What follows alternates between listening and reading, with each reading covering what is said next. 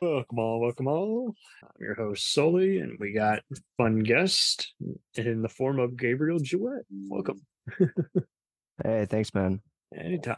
So we were just thinking, hey, let's do some highlights of some kind of movie or show, and then we were realizing, oh shit, we're behind on either suggestions. So and finally I was just like, what's something we haven't done yet? That's like we'll get to eventually, and just in time for Halloween. I was like, you know, we could just sum up just the wackiest and brutal and just fun moments of the Maniac Cop trilogy franchise. So I'm like, yeah, sure, let's do that. It is definitely wacky, yeah. What was your introduction to it? I would always see clips of it, and I don't think they've aired on TV in forever, if anywhere, except maybe the movie channels. And mainly, I've just, everyone's been able to consume them because they've been everywhere: YouTube, Shutter, Tubi.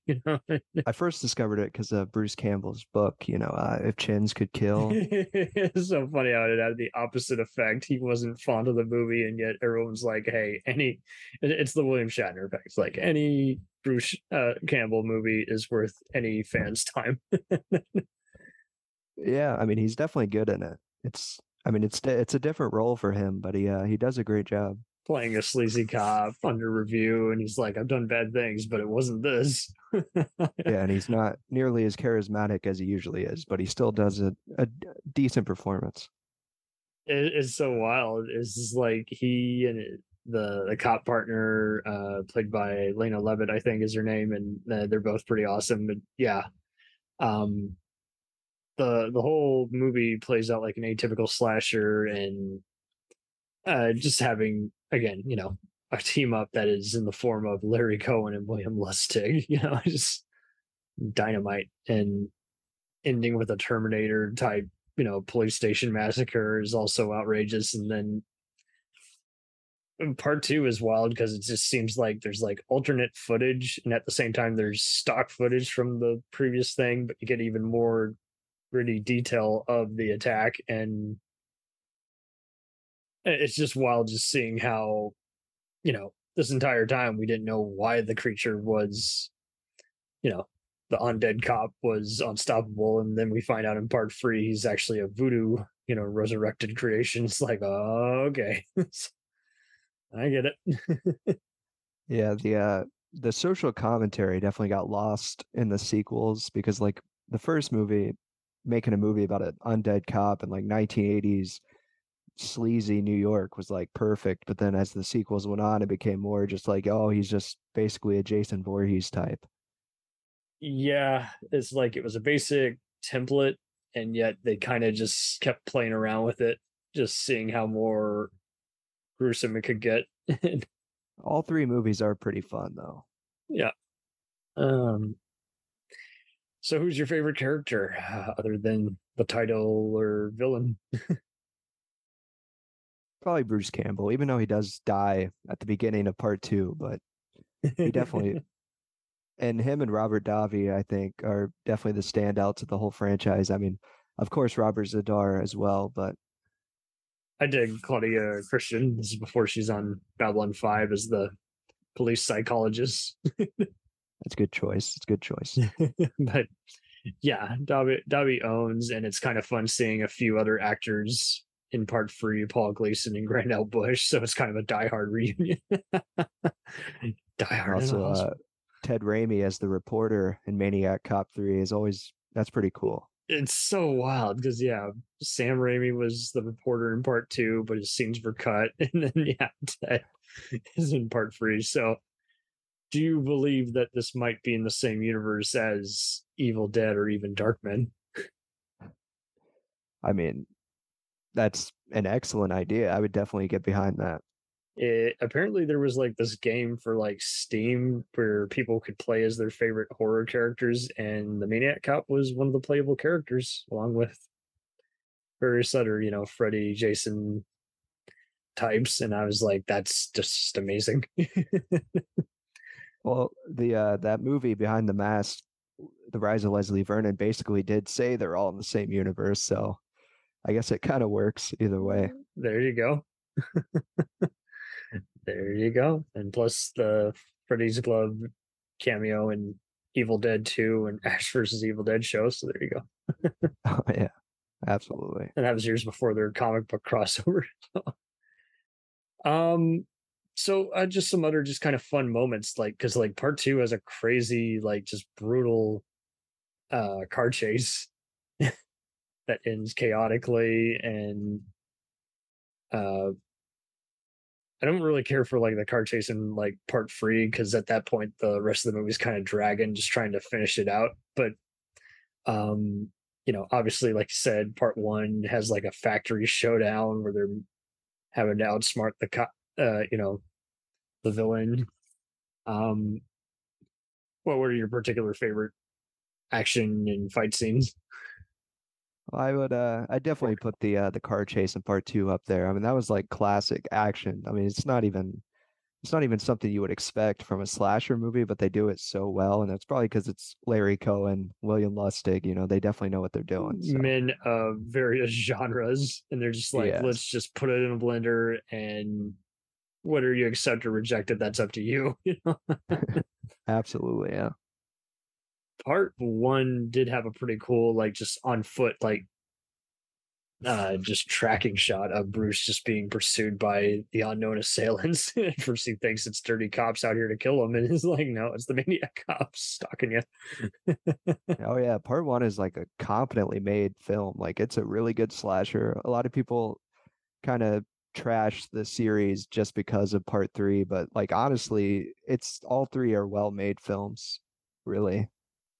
It's like, I don't know. Before we had Halloween and Star Wars fans like eating each other alive, I was like, uh, so many people, I was even in a horror podcast group where I will confess, like, there was like people who like there was one guy who liked Maniac Cop, but in a unintentionally funny way, and then there was one who legit loved it, and then there was another person who was like, I've seen it, I don't know why anyone would like it. So it's like it's kind of a but it's kind of redundant because it's like if there's anything, I would hardly say that this is a franchise that didn't really know what it wanted to be. It just kind of, like you say,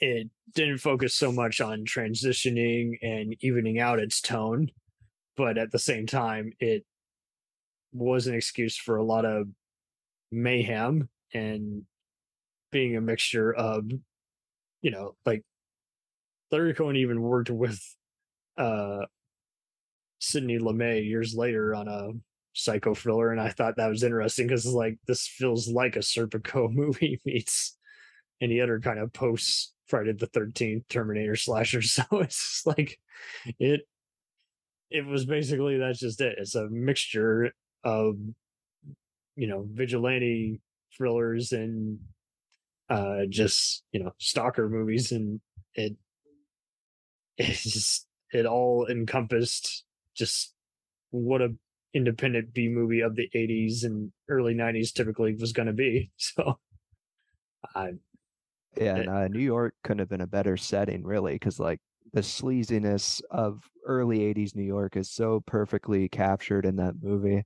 Not just like because it's a cop movie, but also because just how New York was so much different than it is now. And I don't think any filmmaker really captured that as well as Larry Cohen did it, besides maybe Frank Henenlotter. oh, totally. And much like Phantasm, it is pretty wild how depending on your country depends on where you first saw these. It's like they were big on the movie channels. HBO like bought the rights to part two and then premiered part three on its network. But it was just so wild how the original like got released like direct to video like in Germany, and then other places got it theatrically, and but either way it was always big in the video store scene. So that's kind of where it kind of picked up traction.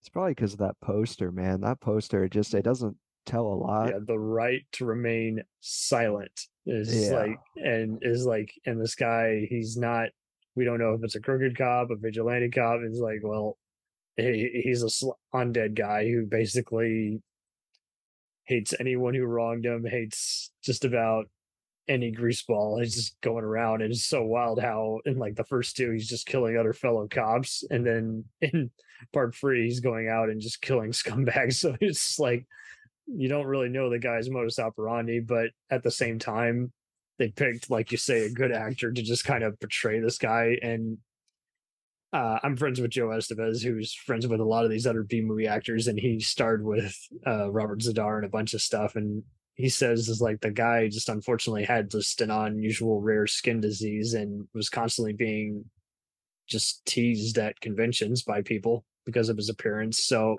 it is kind of a shame that, you know, he not only made a career based on his intimidating appearance, but unfortunately just other people were very cruel to him, almost like some of the villains in this movie. So it's like I still tip my hat to the guy for what is arguably his best known role outside of Tango and Cash. Oh yeah, like Robert Zadar was great. I mean, he did a lot of like cheesy B movies, but he also did some really classic films, like you said, Tango and Cash, and of course Maniac Cop. Oh, totally. And it's an interesting design. The guy, the whole, villain arc with him is that you see him mistreated, in flashback, how he first got murdered in prison, and uh then even utilizing how it's just so wild how he utilizes all kinds of weapons. It's not just machine guns, it's also he uses the samurai sword, which makes it misleading for a lot of the cops. Are like, who decapitates guys with a sword, it's a gang Yes, leader. that's what's interesting about the Maniac Cop franchise is because, like, I mean, he is a silent killer like Jason and Michael Myers, but he also has a backstory, a personality. He's not just some He says kid so who drowned much in a just by lake. He was looking. actually Yeah. a person. Yeah. Yeah, it was wild. Yeah, I'm surprised there wasn't any lake battle. That would have just been really derivative by that point. Yeah.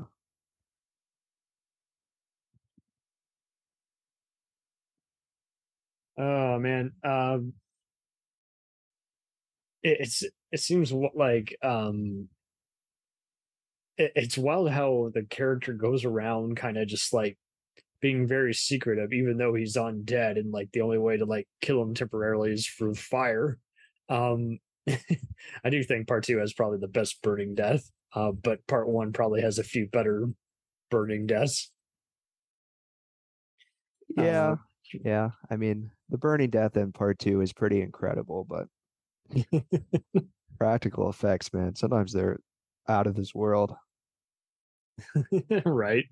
I can't see anyone making this today. I know they were teasing, hey, let's do an HBO show, and I was just like, let's not. Let's just keep it how it is. Yeah, It's cool.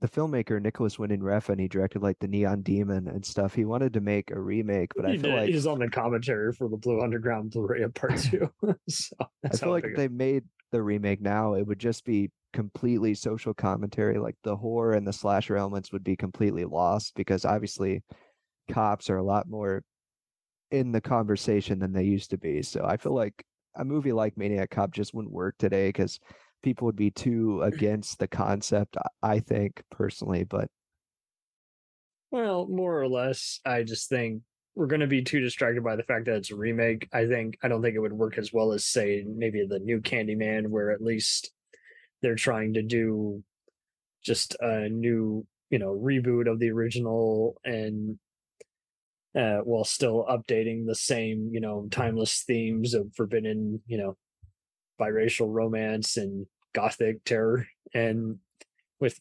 Candyman, Candyman was just always going to be an open route for that, much like Hellraiser, both coming from Clive Barker short stories. But yeah, with Maniac Cop, it's already, depending on the audience, there's people who like it, again, for trashy reasons, and then there's people who like it, for legit good B movie reasons.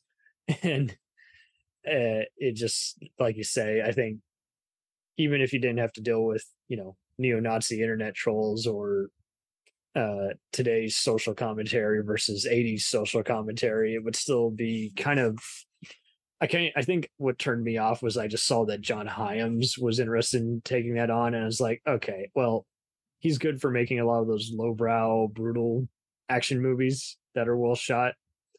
But you know, yeah, I think my issue is he kind of comes with from franchises that were known for having continuity issues. Like he worked on, the Universal Soldier movies, and those can be fun, but I think I put those on a pedestal way lower than Maniac Cop because Unisol just had so many different cooks in the kitchen, and this had a pretty consistent set of cooks. Who Yeah, just plus kind like of did it to death eventually. No pun intended. plus like I don't think anybody besides William Lustig could really make a good Maniac Cop movie personally, because he's just really good at that specific style of 80s filmmaking of like the sleazy New York. Oh Like yeah.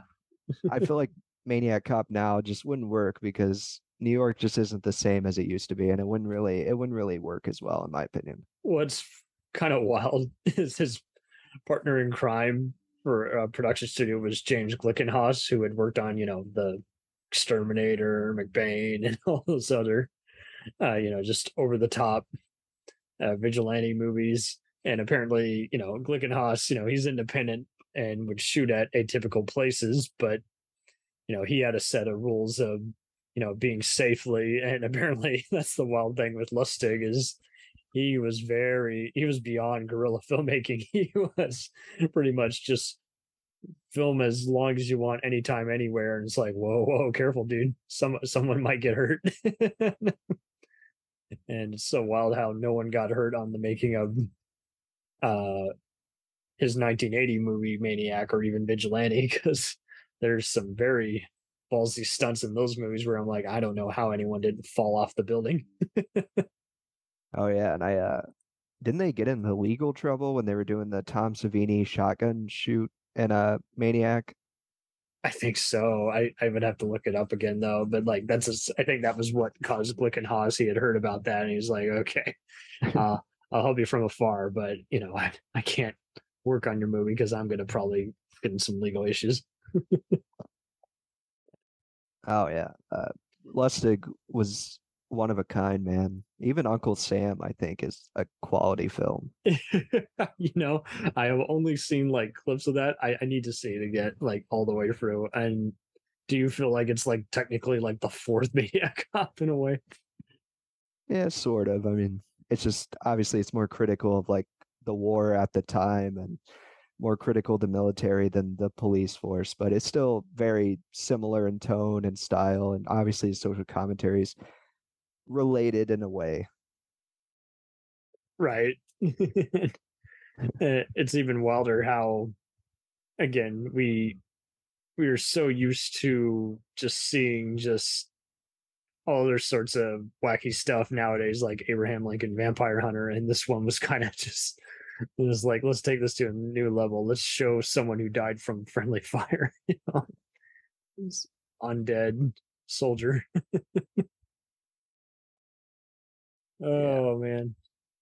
And it's funny because like Maniac Cop started its own series of mockbusters because there's like Psycho I Cop was just Returns. thinking of that. So who do you think would win in a fight? The Psycho Cop or Maniac Cop? Probably Because I mean, Maniac Cop, yeah. yeah, I mean, don't get me wrong, Maniac Cop is the better one, but yeah, because Psycho Cop, I've tried watching the original, and it's Mystery Science Theater level where you're just like, ooh, amateur hour, and then you go to Oh yeah. part two, and uh, what's his name? Who's the filmmaker? Adam Rifkin. Yeah, great guy, and who's done so many good things, including Burt Reynolds' final movie, which is very meta. And this one, part two, is Psycho Cop. Is just wild because basically they just filmed it all at Charlie Sheen's mansion and just said, "Hey, let's make a deliberately silly movie that." He almost kind of pulled a Jim Wynorski, where he's like, "Let's add some mocking dialogue that's kind of breaking the fourth wall, and let's show all the trashiness that everyone came here to see, and then let's even do something even more outrageous. Let's get even twisted and have some decent actors, so it's not just like today's mockbusters, which are trying to be like Sharknado." Yeah, Psycho Cop Returns is like the rare sequel that completely outdoes the original in every way. Like Adam Rifkin was going by Riff Coogan, his like B movie sort of character that he did.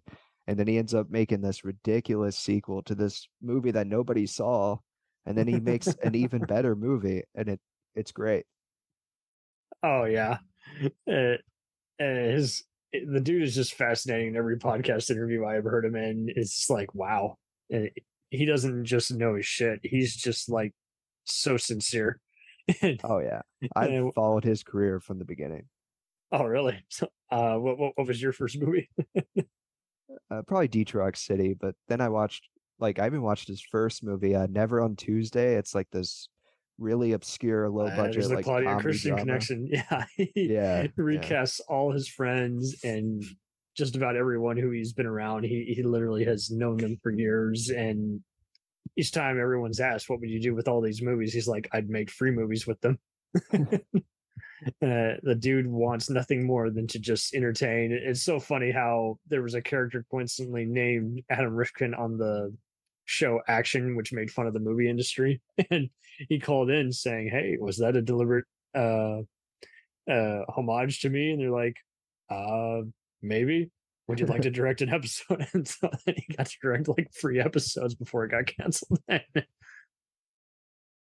Oh yeah, he's uh, great, man. I even love like The Chase and The Dark Backward, which is like one of my favorite movies ever. I isn't love that that movie. wild how that movie is being rediscovered time and Oh yeah. again?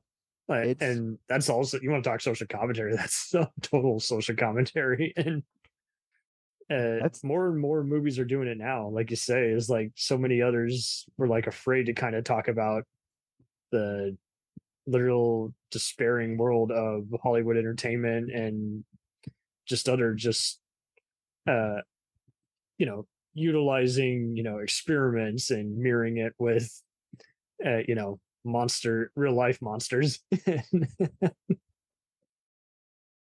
yeah, man. That movie is a true cult classic. Not only is it like just funny and weird and entertaining, but like it's also disturbing in the most unexpected way possible. Like that there's Even a when they don't scene, show you anything, you're like, ooh, ew. yeah. Yeah, especially with Bill Paxton's whole character. It's just uncomfortable, but in a good way. That movie is Yeah. something else. And it's fortunately streaming a lot of places. So what's funny is I used to get it mixed up with like a few other movies that were kind of like They Live or what have you. It's like, no, it's totally different movie. uh, Similar, totally different. Yeah. It's strange. Like the late 80s, early 90s had like a whole subgenre of movies like that because you had like Meet the Hollowheads, Meet the Applegates, like so many That movies that yes, that one had a similar poster. yeah, like movies that kind of skewed the American family, like the typical like what you would see in sitcoms and did it in like really disturbing, creative ways. And that kind of got lost once we reached the 2000s, I think. I'd say it's mainly probably because budgets were changing and a lot of those guys who had been doing part of the drive-in scene just decided to start uh, doing TV work. And like you say, movies had to start following a similar format. Like every action sci-fi movie basically had to look and sound like The Matrix. All metal music Oh had to yeah. sound like new metal as opposed to old school. Motorhead and ACDC. Yeah, And yeah. Movies yeah, always horror do kind of movies. seem to follow the same trend. And it's so weird. It's like they were willing to go to an infamous nature, kind of like Friday the 13th, and Scream knockoffs, but yet then they kind of just decided, hey, let's just be gruesome without any character development. So it's like I can't blame anyone for being mixed on, Saw or Final Destination. And it's like uh even just each installment almost, of any franchise nowadays kind of follows a Hellraiser routine where it's like it's related in name only to even compare and contrast them. You literally have to go through them all and look at the backstory and just take it with a grain of salt because like you say is like social commentary is kind of gone in a lot of these movies. They're just meant to be 2 a.m. Sunday movies now, which is a shame because who doesn't like going to a movie on a Friday? You know, What's funny about the Hellraiser franchise is that most of the movies weren't even originally supposed to be Hellraiser. They would just add Pinhead and the Cenobites in. So that's why right? those movies are so terrible. Most of them is because they weren't even supposed to be Pinhead movies. All right. Who would have guessed that the guy who's on the poster is barely even in the first movie? And Oh yeah. he's lead Cenobite. Okay, he's in charge, but what's his name? Pinhead. Oh, okay. Let's make movies about him. Okay. Yeah, definitely Clive Barker should be besides Candyman, I feel like Clive Barker definitely should be the only one who makes his own work into movies. I feel like Candyman was kind of a lucky fluke where it wasn't Clive, but it was just as good as what he could have done. Oh, I totally agree because um, it seemed like he just had just vivid world of the afterlife and even purgatory and going beyond just spirituality because yeah, nowadays when you see so many other movies they're kind of trying to be like The Exorcist or The Omen, and Hellraiser opened up the gate into movies can just be about possession and various other undead beings. And unfortunately, like you say, it's just yeah, he was barely involved with Candyman, and he just fortunately had just a lot of artistic talents involved, the first two at least. And it just seemed like there's so many other franchises which are definitely deserving of way better people to lead them. It's just like getting a better showrunner on a TV show. They just need a better creative influence because they really don't need to be made for more than like $10,000. You can still make a good movie for that amount of money when everything's digital.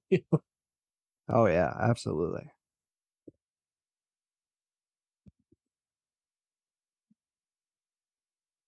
But yeah, so this has been fun just kind of talking about this franchise and how it's ever changing.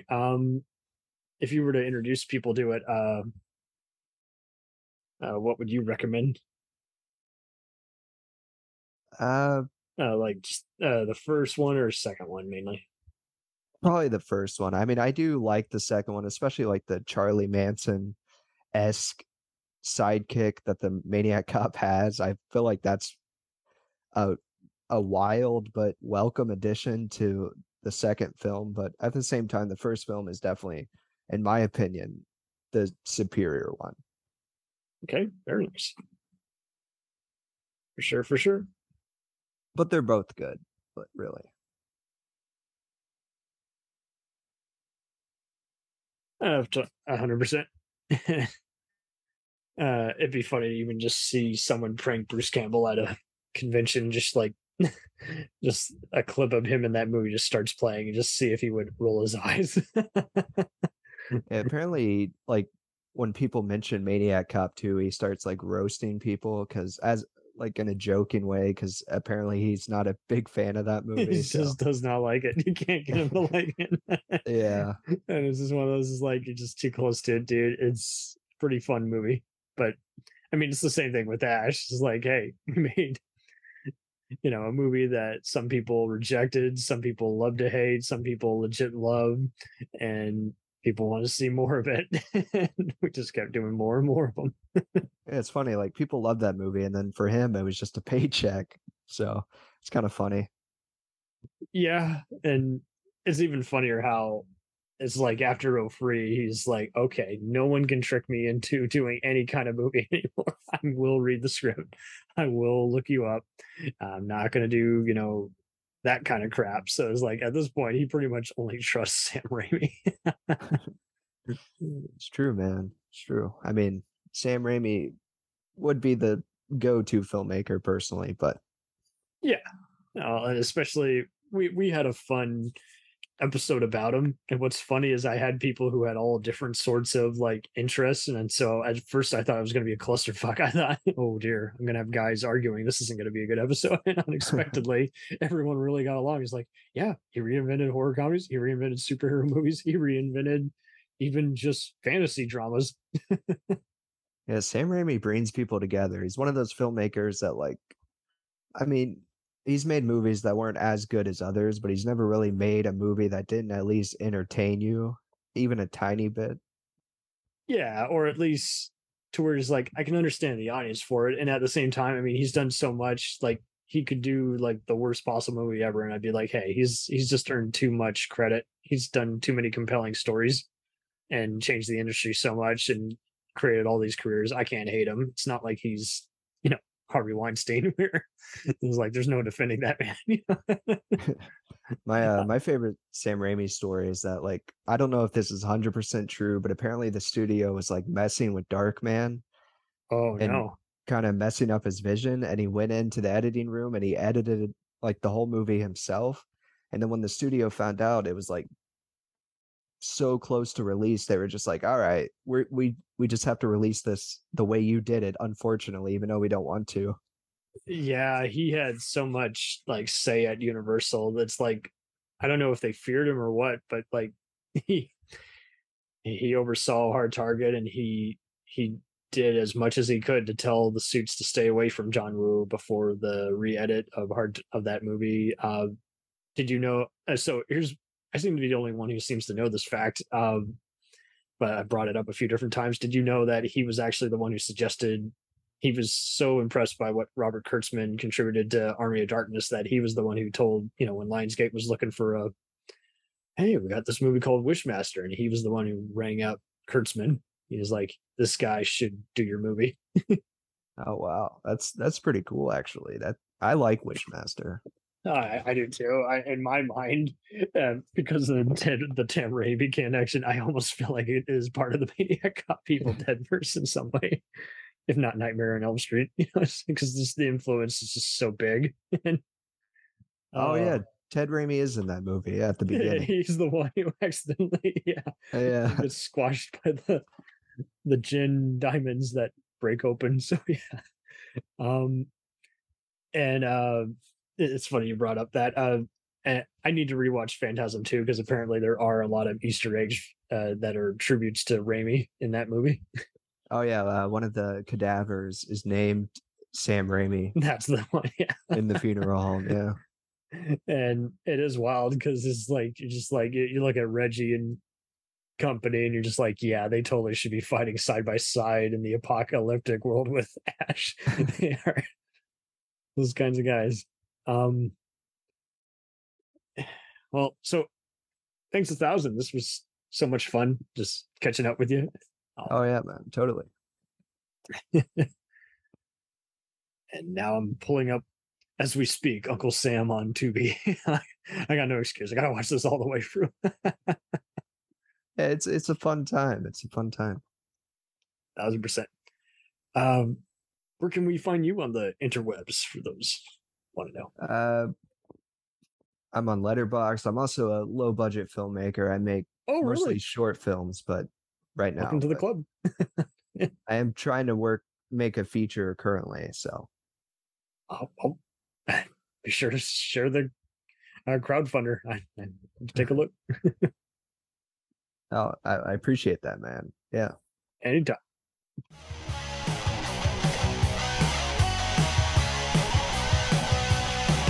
Follow us on the web on Facebook, Twitter, and Instagram. The podcast is available on Podbean, Spotify, iHeartRadio, Anchor, Apple, and anywhere else podcasts are available. Feel free to review our show and leave comments on any of those sites. Thanks a million for listening. It's a jacked up review show.